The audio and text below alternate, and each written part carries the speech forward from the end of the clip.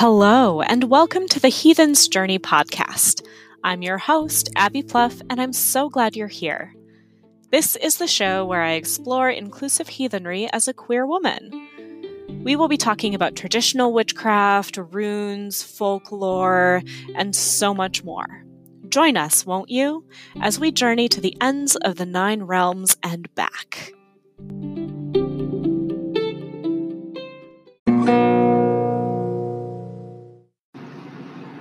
I am so excited about the interview that is up on the podcast today. I'll be speaking with Minta Carlson, owner and proprietor of Needfire Wellness and Apothecary. If you've been listening for a while, you might recognize the name Needfire Wellness. It's an online shop and academy based out of Portland, Maine. Minta uses their elvish taste to curate a beautiful store of folk magic supplies for both the newbie and the experienced witch. I met Minta at a local heathen gathering here in Minneapolis last fall, and let's just say we became fast friends. It has been a true delight to see their business grow and evolve. In this interview, we talk about methods of folk magic, how to get started, as well as dealing with our complex understandings of our own ancestors as settler colonialists. We talk about how the privilege of traveling to our ancestral homelands has opened our eyes to what we're missing in America, and how to try to make that more accessible to people who still live here but are not able to travel. I'm so eager for you to listen. But first, I have a very special announcement. Yesterday, I launched the Radical Runes course. This is a 12-week intensive runes course focused on looking back at historic uses of the runes, as well as looking forward and developing our own understandings for the 21st century. This course is unlike any other runes course in that it is grounded in queer leftist theory and practice. A radical, queer, holistic approach to learning the runes. We will study the runes from the perspective of contemporary practitioners using the runes for divination and magic. We will also learn some limited historic accounts of the runes and learn their uses as an alphabet. I teach the runes as a gateway into Norse heathenry. They contain the potential for people, especially of Norse descent, to decolonize witchcraft and place it in a culturally specific context. This course is open to anyone who wishes to study the runes. We will be talking a lot about using the runes to connect with ancestors, but you don't need to be Norse to connect with this portion of the class. Quite frankly, this is the course I wish I'd had when I was first starting to learn the runes. Head on over to northernlightswitch.com/shop to learn more and register today. The course starts on September 15th, 2020 and runs until December 1st.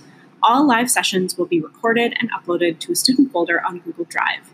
I hope to see you in class. Without further ado, let's get on to our interview.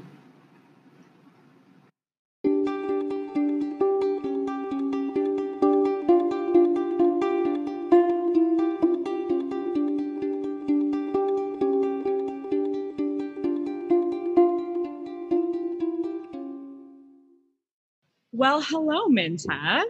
Hey, it is so wonderful to have you on the podcast.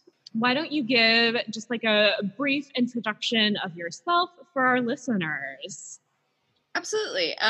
So my name is Minta Carlson. I'm a primarily Swedish American. I'm a trolldom or Scandinavian Nordic magic folk magician and the owner of Needfire Wellness, Apothecary, and Academy, sort of this behemoth of a company that I created 2 years ago that focuses on creating resources for practitioners and for people who are new to witchcraft, and with an emphasis on Nordic magic, which is my personal focus. Yeah, and that's why I'm like so excited to have you on this podcast, because I know that a lot of resources for beginning witches are not focused on a specific path or, like a specific heritage of witchcraft per se.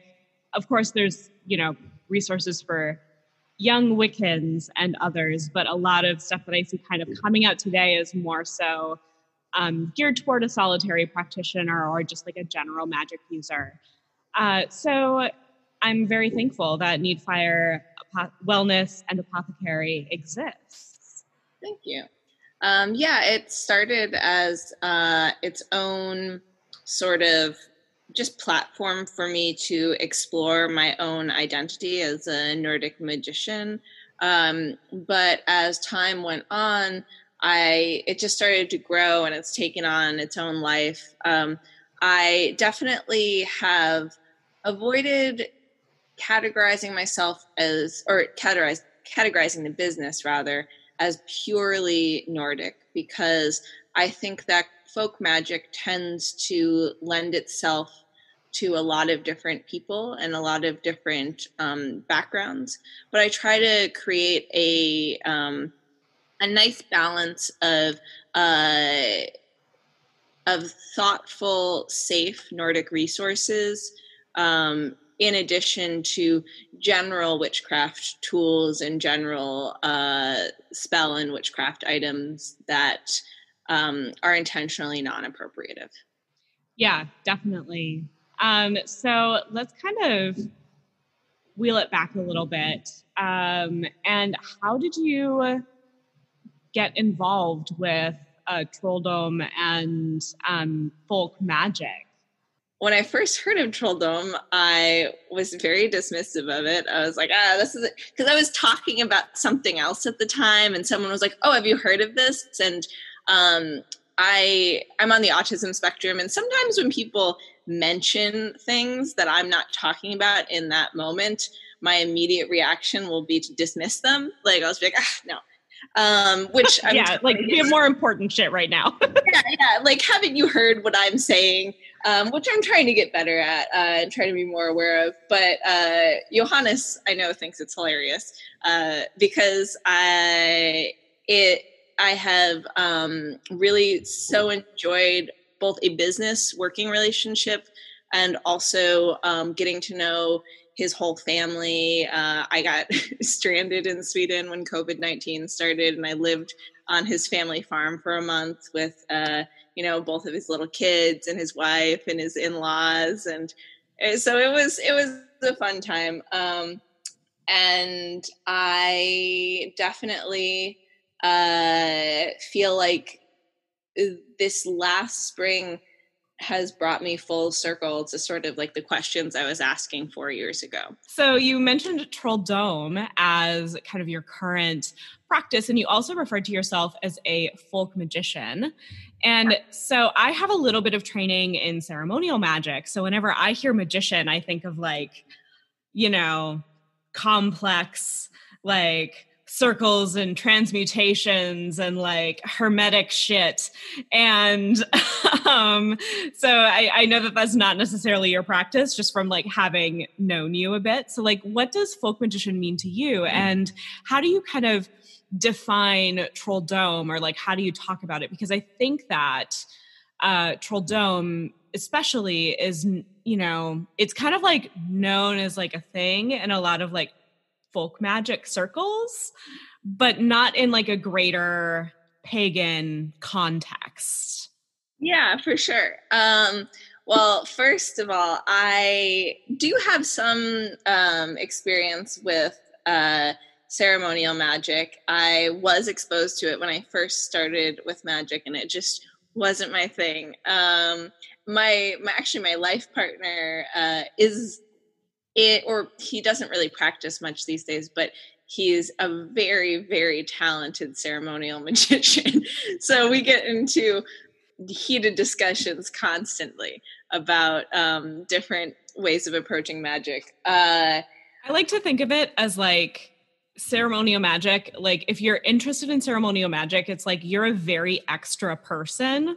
Yes. And also very academic. Yeah, it is really academic. And there are aspects of it that I definitely use, but that's the beauty of folk magic. Folk magic has existed for such a long time. And it's really the people's magic. Just like the Buddhism I was raised with is sort of the people's Buddhism in Japan, this is the people's magic. It's the point of folk magic is that you're able to utilize the materials that are available to you. That it's, certainly if the ritual calls for drawing some crazy circles and chanting an Enochian, like that's gonna happen. But I am not very good at chanting an Enochian. That being said, folk magic, it always, I feel like folk magic really approaches magic from a place where I'm trying to think of the best way to say it. The people who are doing it have to actively focus on why rituals work, because you can exponentially grow or shrink a ritual if you understand the mechanics of how rituals work, and if your subconscious mind will allow you to override the need for these very extra rituals. That's actually at the heart of, so I teach a lot of classes on witchcraft, and that is at the heart of my teachings on witchcraft. It's like, you need to know your intention and then you can build around that. But if you don't know what you're trying to do and you don't know like how they work, it's not going to work as well. And I think that, I just love the way that you describe that, of like, you can exponentially grow or shrink a ritual to suit your needs. I also think of folk magic as just very syncretic. Like people are, coming into contact with, people from all over the place and learning and stuff. And I think that there was a lot more, as folk magical practices were being developed, there was a lot more movement between places than people think. So there's kind of a that happening, like coming together. I think that's absolutely true. And I think that witchcraft often is folk magic, like at its core. Really, the bigger distinction is the difference between a witch and a magician. Now, I mean, the first thing I would say is that the names and titles are fairly like superfluous. Like it's okay to like mix and match and decide you don't resonate with one or you do resonate with another. But time and time again, when I've worked with other magicians and talked to them, the takeaway is that magicians' ultimate focus is towards a greater level of transcendence. That, yeah, a folk magician will do a lot more of what probably ceremonial magicians call petty magic. And that I've definitely heard before. But ultimately, the goal is the same. We are, as a folk magician, and what differentiates us from other practitioners within our own circles, really is that idea of choosing work. Because I work as a magician, like I actively like take on spell work, do spell work for people, but choosing work that isn't against that greater goal. When I do work with clients, I always keep that goal in mind, and I try not to give advice that falls into a particularly single-minded aspect. And then when I'm in my own practice, I don't just cast spells to like grow things or whatever. Like, I try not to cast a lot of spells around myself, because my primary focus is a transcendence, a breaking away and reintegration of ego, and a deeper knowledge of self.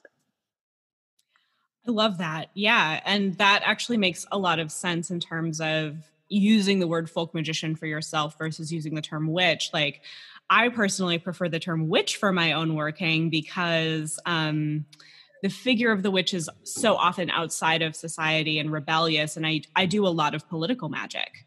Right. And I do a lot of like kind of rebellious, queer, like magic in that way. And, that's not necessarily about my own transcendence, right? Like it's about like more of a collective thing. And I always feel like, the witch is somebody who like maybe lives on the edge of in the archetype, right? We have the person who lives on the edge of the community and like maybe knows the way through the dark woods, and people go to them when they need something.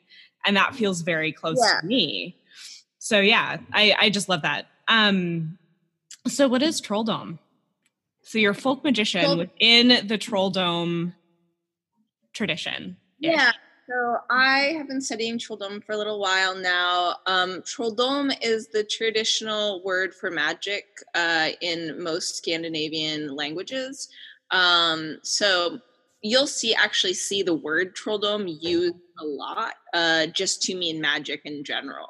But the tradition is actually this really well documented series of folk traditional magics and healing ceremonies. There's a lot of initiatory practices around certain aspects of Trolldom. There are a lot of superstitions and beliefs about how you pass on those traditions. Sweden is obviously a part of Scandinavia and the Nordic region, and was one of the last parts of the world in Europe and in sort of the Western world to be colonized by Christianity. And so a lot of people attribute that to the length in which magic was sort of mainstream, and it continued to be mainstream for quite a long time. In fact, my teacher, Johannes, was able to meet people, who were born, not even 80 years ago, who still knew the practices, and it's still very much a part of the culture. This idea that there's an animistic spirit to the culture, that there are creatures that live in the woods, that there are spells that one can do. A lot of it has sort of faded just into folk habits.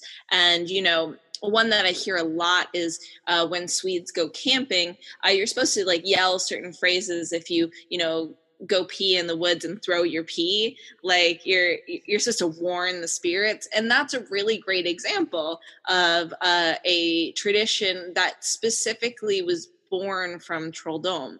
Trolldom really existed in the countryside, especially because it was so hard to get to doctors. So these traditional practitioners, a lot of them were women. My great aunt Christina actually remembers her grandmother being one of these practitioners, and the people in the town knew that she knew all of these folk remedies. They had been passed down to her. And so if it wasn't an emergency situation, they would involve the troll cunning is often the word that they use, although there's so many words that they would use.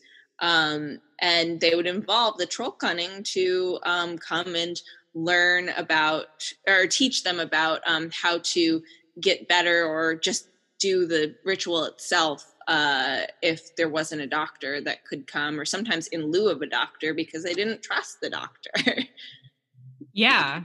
That's beautiful. So this is probably a super baby question, but I'm going to ask it because I'm curious. Trolldom, troll. Does this do you also do a lot of work with trolls or the spirits, elvish spirits? Yeah. Yeah, there's a lot of, it's very complex. And also very simple. So the first question that one needs to ask when you bring that up is, what even is a troll? Which really varies depending on the person, and it has to do with sort of a spiritual essence. Definitely, I have done some work with elves, although I highly recommend that people are very cautious. I say that, but it's almost like when people talk about going out into the wild and handling an animal or something, and it's someone who's really good at that talking about it, you always have to add that caveat of don't do this yourself. It can be incredibly dangerous because it can. Elves are among the spirits, in my opinion, and the opinion of every serious practitioner I know, they're among some of the few spirits who can directly actively kill you. So I will say I have sought out the elves before, and it was an incredible experience that I try not to focus on too much because of the danger involved in doing it. Trolls, I actually don't know if I've met a true troll. I've met people who have troll aspects to them. But I don't know how to really best describe a troll. I know what a troll is. If I saw a troll, I could say that's a troll. But it's really hard to describe. It's this sort of idea. Yes, the aspect that relates to the magic does have a relationship with that idea of troll. But troll has a lot of meanings in Scandinavian culture too.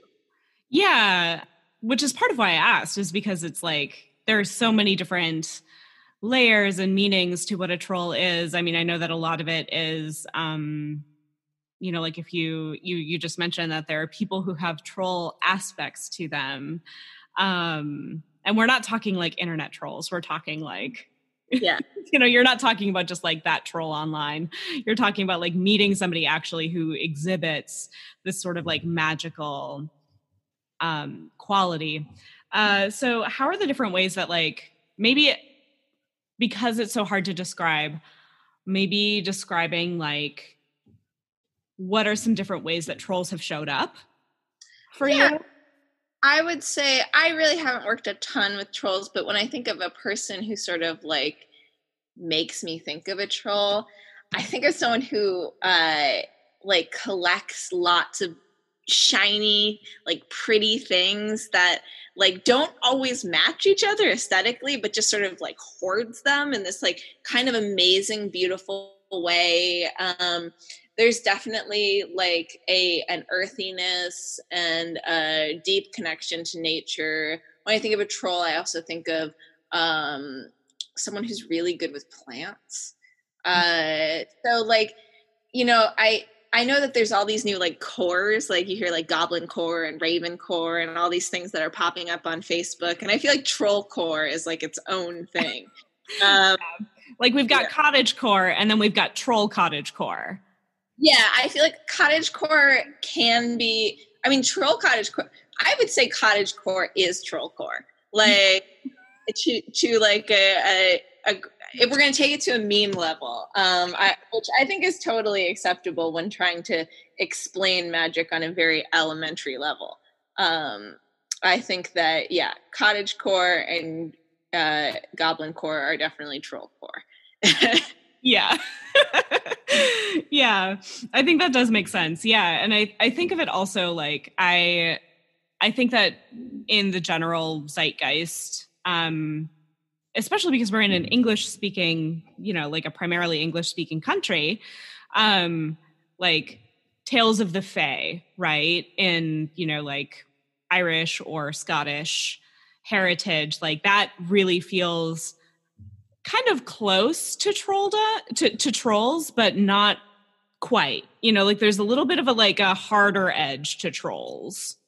Yeah, and I think it's important, like when you had mentioned too that I'm talking about people who remind me of trolls and things like that, I think it's important to recognize that in Swedish lore and in Scandinavian Nordic lore that these beings had a place in the lineage culture for these peoples. So the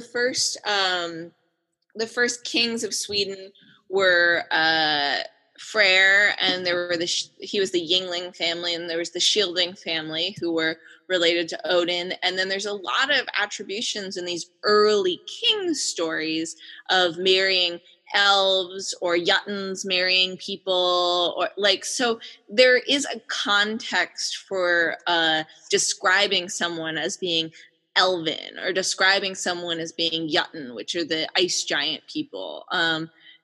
So I think keeping that in mind, that although we're not necessarily suggesting that people are descended from trolls, not suggesting either, that there is definitely a precedence for talking about people in that context within trolldom. Totally. Absolutely. I shouldn't say trolldom because I don't know that in these texts that we have still that you'd find a direct attribution, but in the myth culture, in the Norse myth culture. Yeah. And what texts, if somebody were interested in exploring trolldom, what texts would you recommend? And I'll also put this in the show notes. Great. Well, unfortunately, most of the text about trolldom are written in the native languages, in Swedish, Danish, Norwegian. There are some great archives of the Swedish trolldom text at the ASI in Minneapolis. There are also some really great, like just tons of resources online if you can read Swedish. But there's only 2 books that come to mind that are indeed translations and something that is accessible to purely an English speaker. And I should also say, even someone who is attempting to just translate their own texts will miss a lot, because there's a lot of language context and old language that's used in these old troll formulas that really could create a lot of confusion. The book that I most recommend would be actually Johannes Gordbeck's book, Trolldom. And it's just simply that. You can search it pretty easily. The other one, I'll have to get you the name and the title because I always blank on it. But it's this huge tome, and it was someone's doctorate, basically, thesis.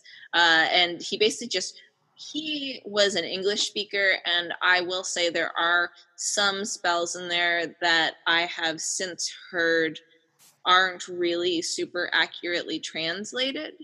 Okay. Yeah. I will also say that the Nordic Animism calendar guy, Bruno, I think his name's Bruno. We're friends on Facebook. I should know his full name.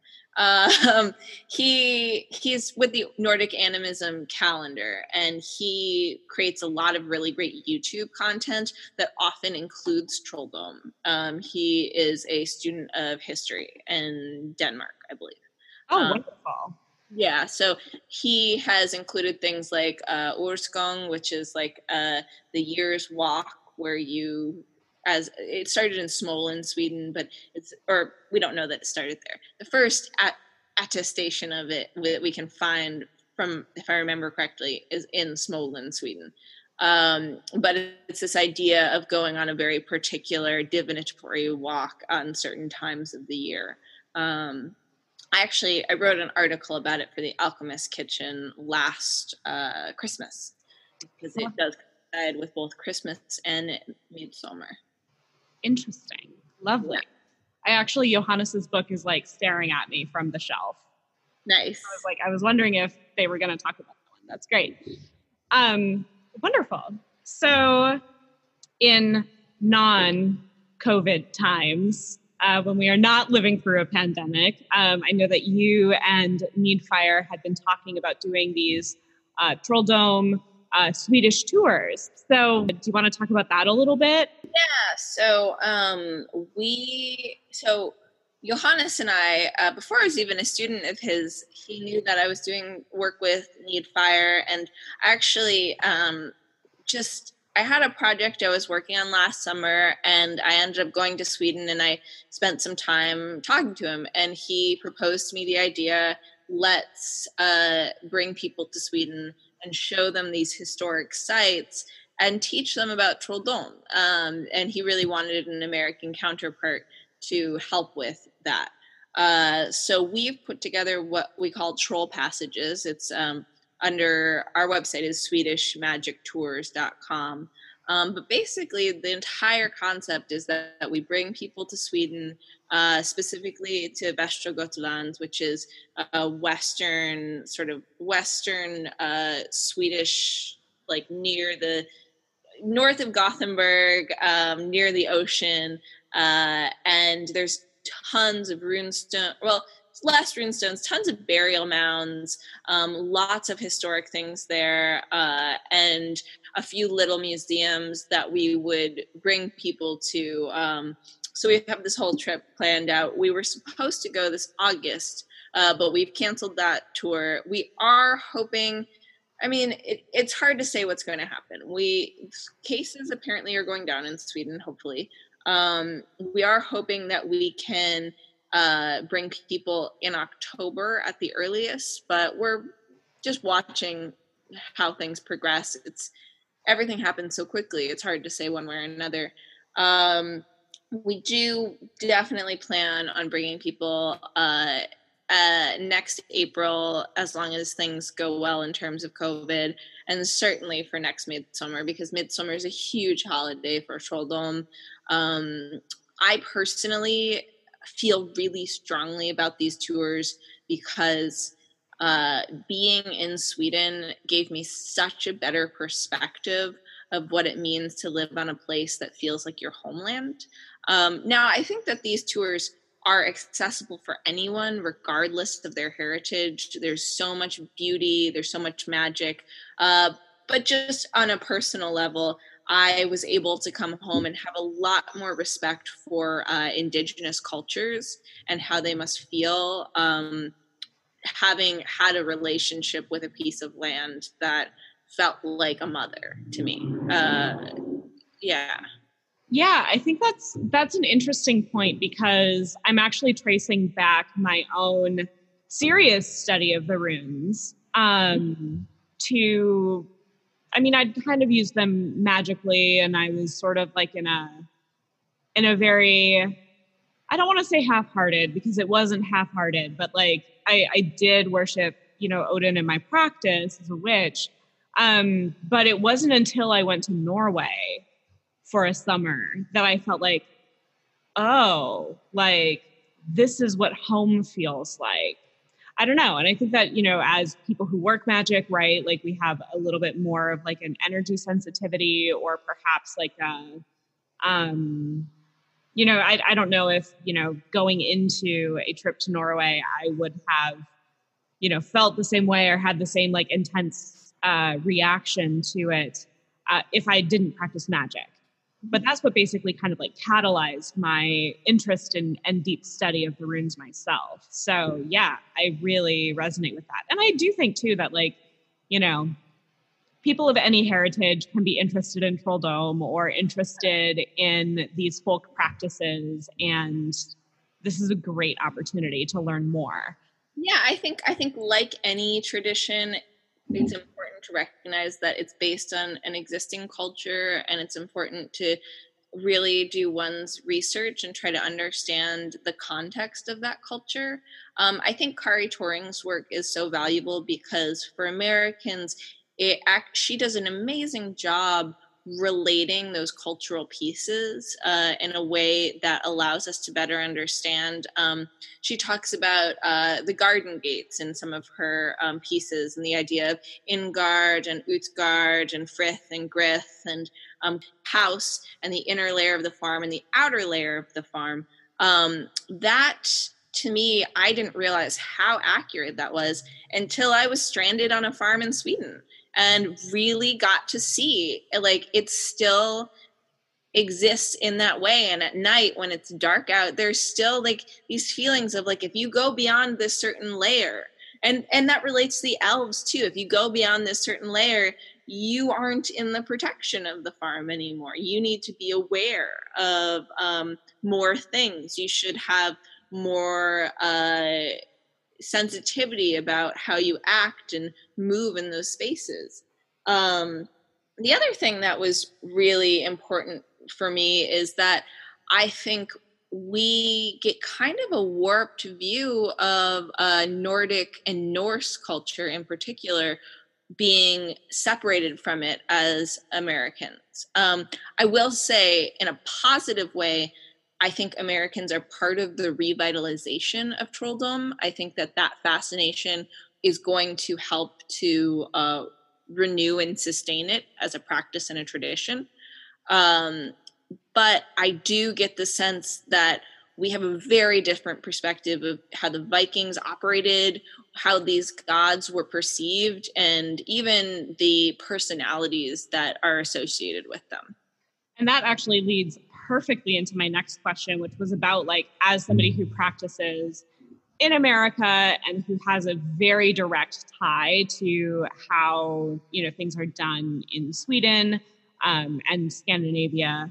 What are the cultural differences that you're seeing with Norse paganism here versus, over there? And like, what can we kind of draw from that? What can we learn from that? I mean, a lot of my own work, honestly, is in undoing some of the tangles that white supremacy has wrought in the Norse pagan, like American Norse heathen community. And that's not all of it though. So let's talk about it. Yeah. I do think that the issue of the appropriation of symbols by white supremacists is its own issue because it plagues both us and the Nordic regions. It can be equally as destructive there as it is here, and I think we're all dealing with that issue. But I will say, in terms of differences between general non-supremacist heathen and Norse pagan practices, the thing that stands out the most to me, there's a few different things. The one that always jumps up for me is the idea that we so easily oust people from Nordic heathen, Nordic pagan groups.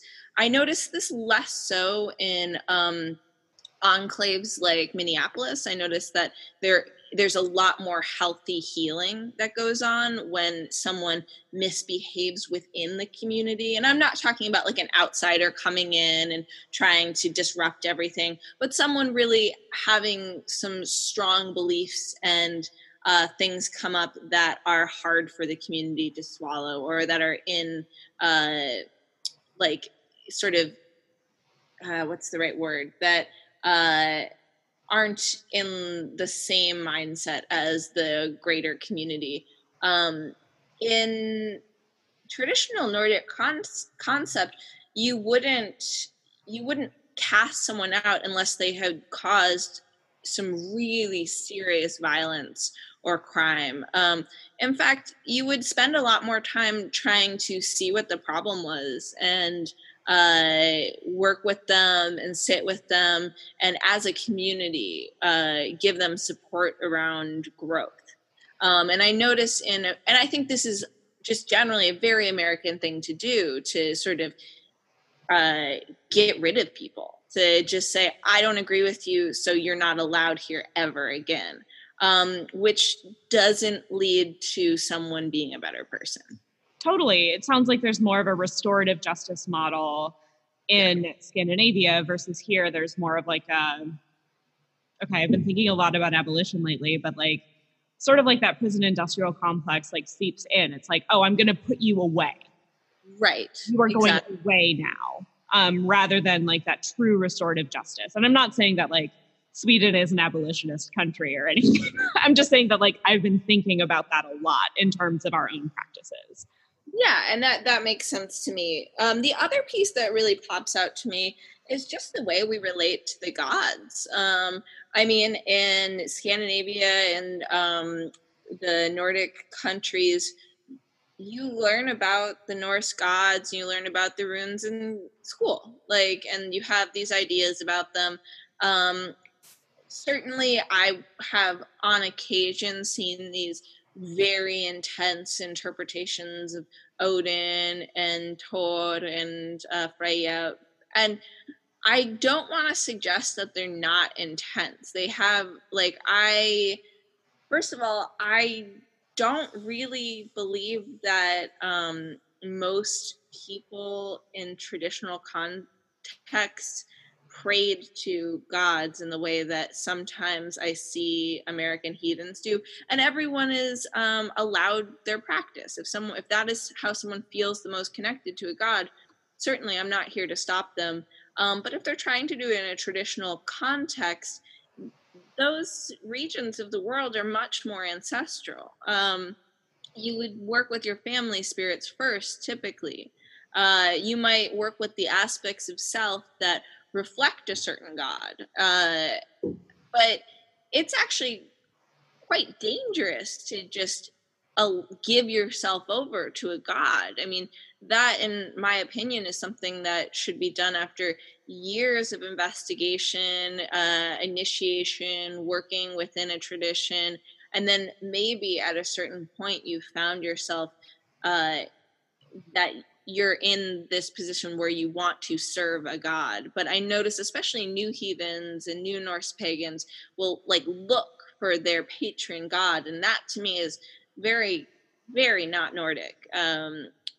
It's interesting. There's even within like the Eddas, right, which tell a lot of the stories that we know of the gods and goddesses, there's a certain level of distrust of them. You know, it's like they're very powerful beings. And I actually really love and resonate with the idea that, you know, the gods are kind of like higher spirits almost, you know, like you're not relating to a god in the same way that you relate to like Yahweh or Allah or something, you know, like it's just not the same as with a monotheistic tradition.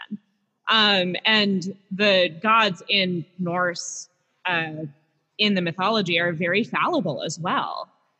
And they have their own motivations. And so, yeah, I totally agree with you. I think that like, it does make sense to, all right, I'm going to dip my toe in. I'm going to learn a lot of things. I'm going to see what comes to me. I'm going to, you know, like before seeking an initial, godlike experience. I actually personally, in my personal gnosis, I was basically like approached by Odin, and I was like, nah, I'm not doing that. I'm an atheist. And kind of like eventually I was like, okay, I guess like this is really a serious path for me. So I have to explore this. But, you know, that's just a personal story. But yeah, so what are some other differences that you've kind of noticed culturally? I would say that, I mean, there's a lot of cultural differences. Just the culture in Sweden is just very different. Like, yeah, it's I noticed that people have better boundaries, just in general. Like, I've noticed Swedes are more comfortable saying things that they notice, like saying like, oh, I don't really like that, or oh, that's not something I'm interested in. And they assume that you're not going to get offended because they're not really making a comment on you. They might say, oh, I don't agree with you, or oh, I don't like what you're, or not even like what you're doing, but I just don't like that. And that's really not a commentary on you. And I think that there is a lot of codependency in America. I think that it's a big issue for us. I also am really of the opinion, so certainly as a Swedish American, I carry a lot of privilege, especially based on what I look like and who I am. But I also try not to forget that when my ancestors came to this country, they were intentionally stripped of their last name and given a new last name. Now, some people will attribute that to being them deciding, but it was really social pressure. People were trying to be white at that time. That was a movement. I have since actually changed my last name back, not legally yet, but at least for, you know, public purposes. And I really think that especially Nordic Americans have been broken from that ancestral root piece, that was intentional, that it was aggressive as a culture in America. Actually, a lot of whiteness was given to people in stages, basically. So at the turn of the 1900s, Finns, Swedes, and Norwegians didn't fall into that category of white yet. They fell into the immigrant category, and it wasn't until later that they were co-opted into whiteness, which is still they still agreed. I mean, I you know, I'm not trying to excuse any behavior on the behalf of white people. Right. Yeah. And I actually, so in the episode, just a couple episodes ago, I did a talk because it was during the time of the George Floyd uprising here in Minneapolis. And so I was like, I can't just like release another podcast about runes or whatever. Like I have to talk about white supremacy within like Nordic paganism. And yeah, I kind of talked about the like different layers of whiteness and how like whiteness was, the concept of whiteness was formed, you know, around that time. And yeah, it's not even just like there were the good white people and the Irish. There was like a whole range in between because, you know, I mean, yeah.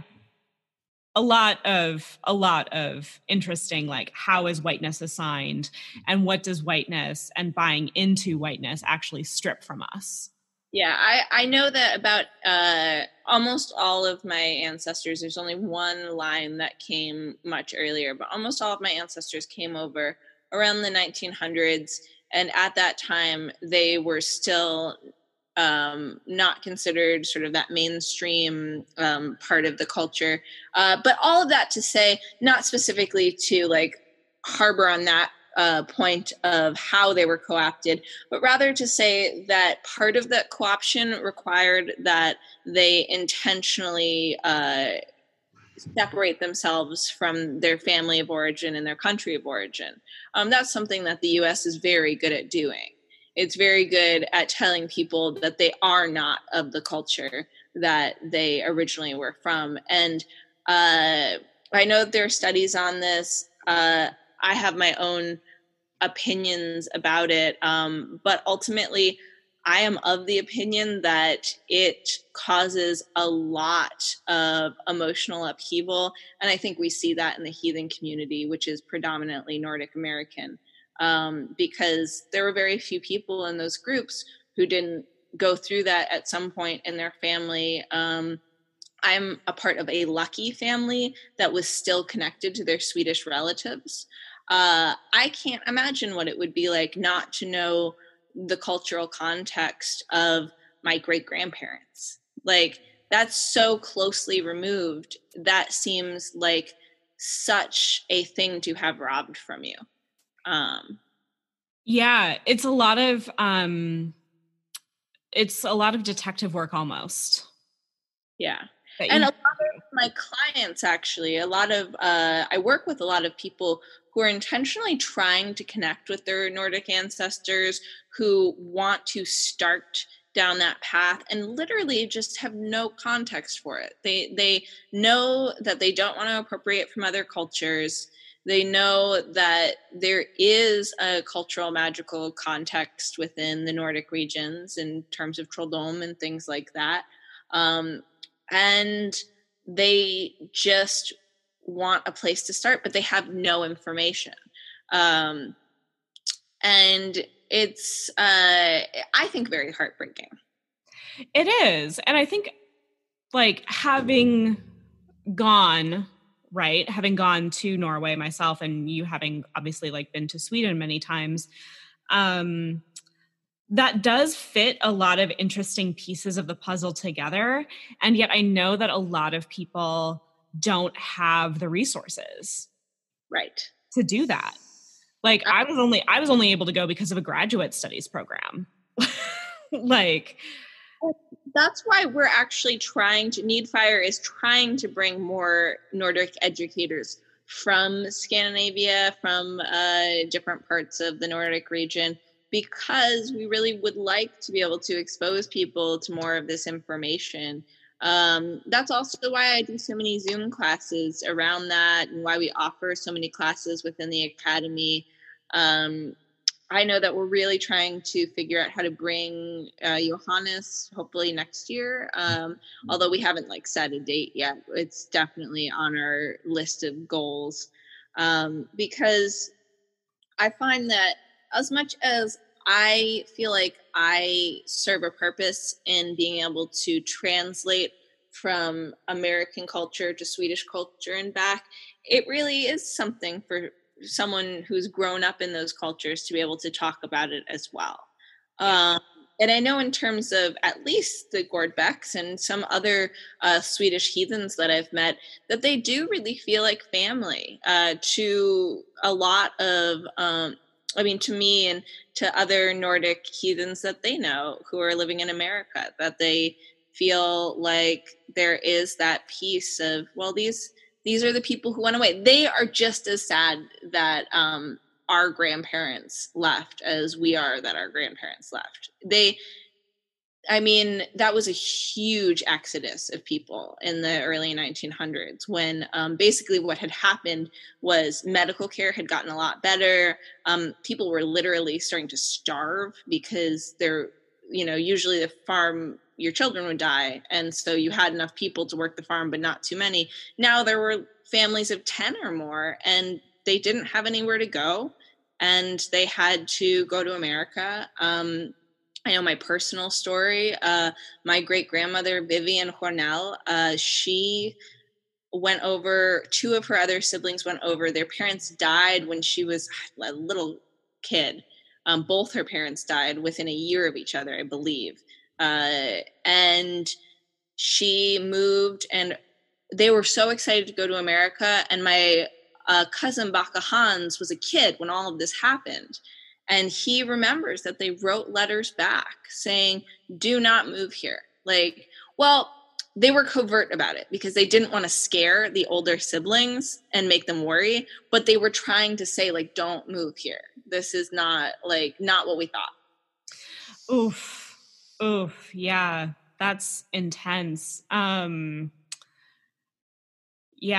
My great-grandparents who moved over here, they were trying to escape poverty, and literal starvation. And the same is true for a lot of Irish Americans as well, attempting to escape starvation.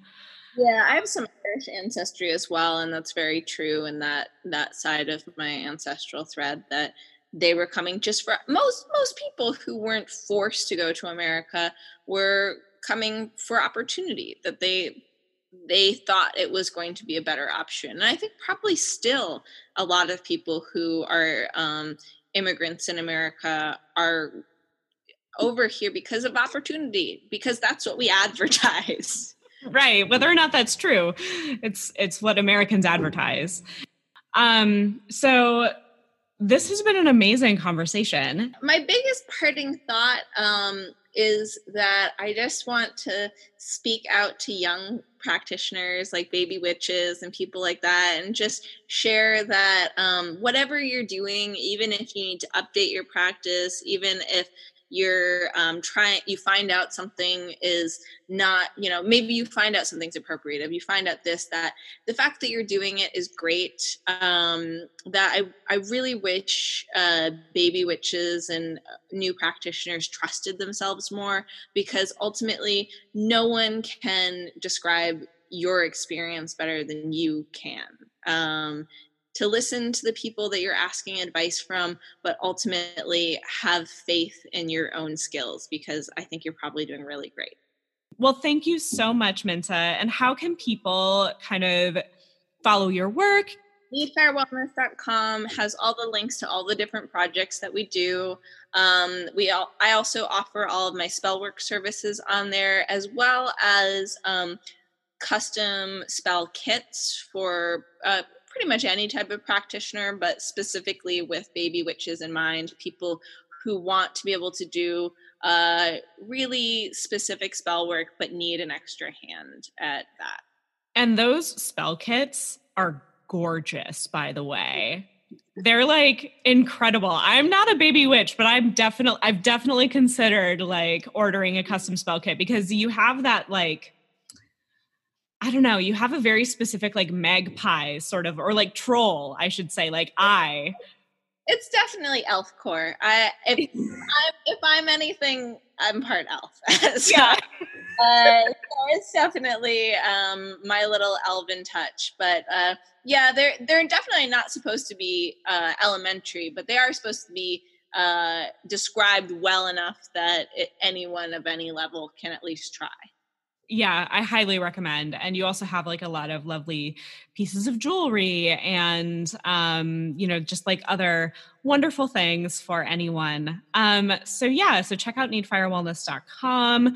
And then you also, I think it's like Need Fire Wellness on Instagram as well, or like, what are the socials? All the socials are all the same. As far as I know, no one else is using this name. So if you search Need Fire Wellness, you should be able to find us on all the different platforms. Wonderful. Well, thank you so much for hopping on the Heathen's Journey podcast, Minta. This has been fantastic, and we will definitely have another conversation in the future. Love that. Thank you so much for having me.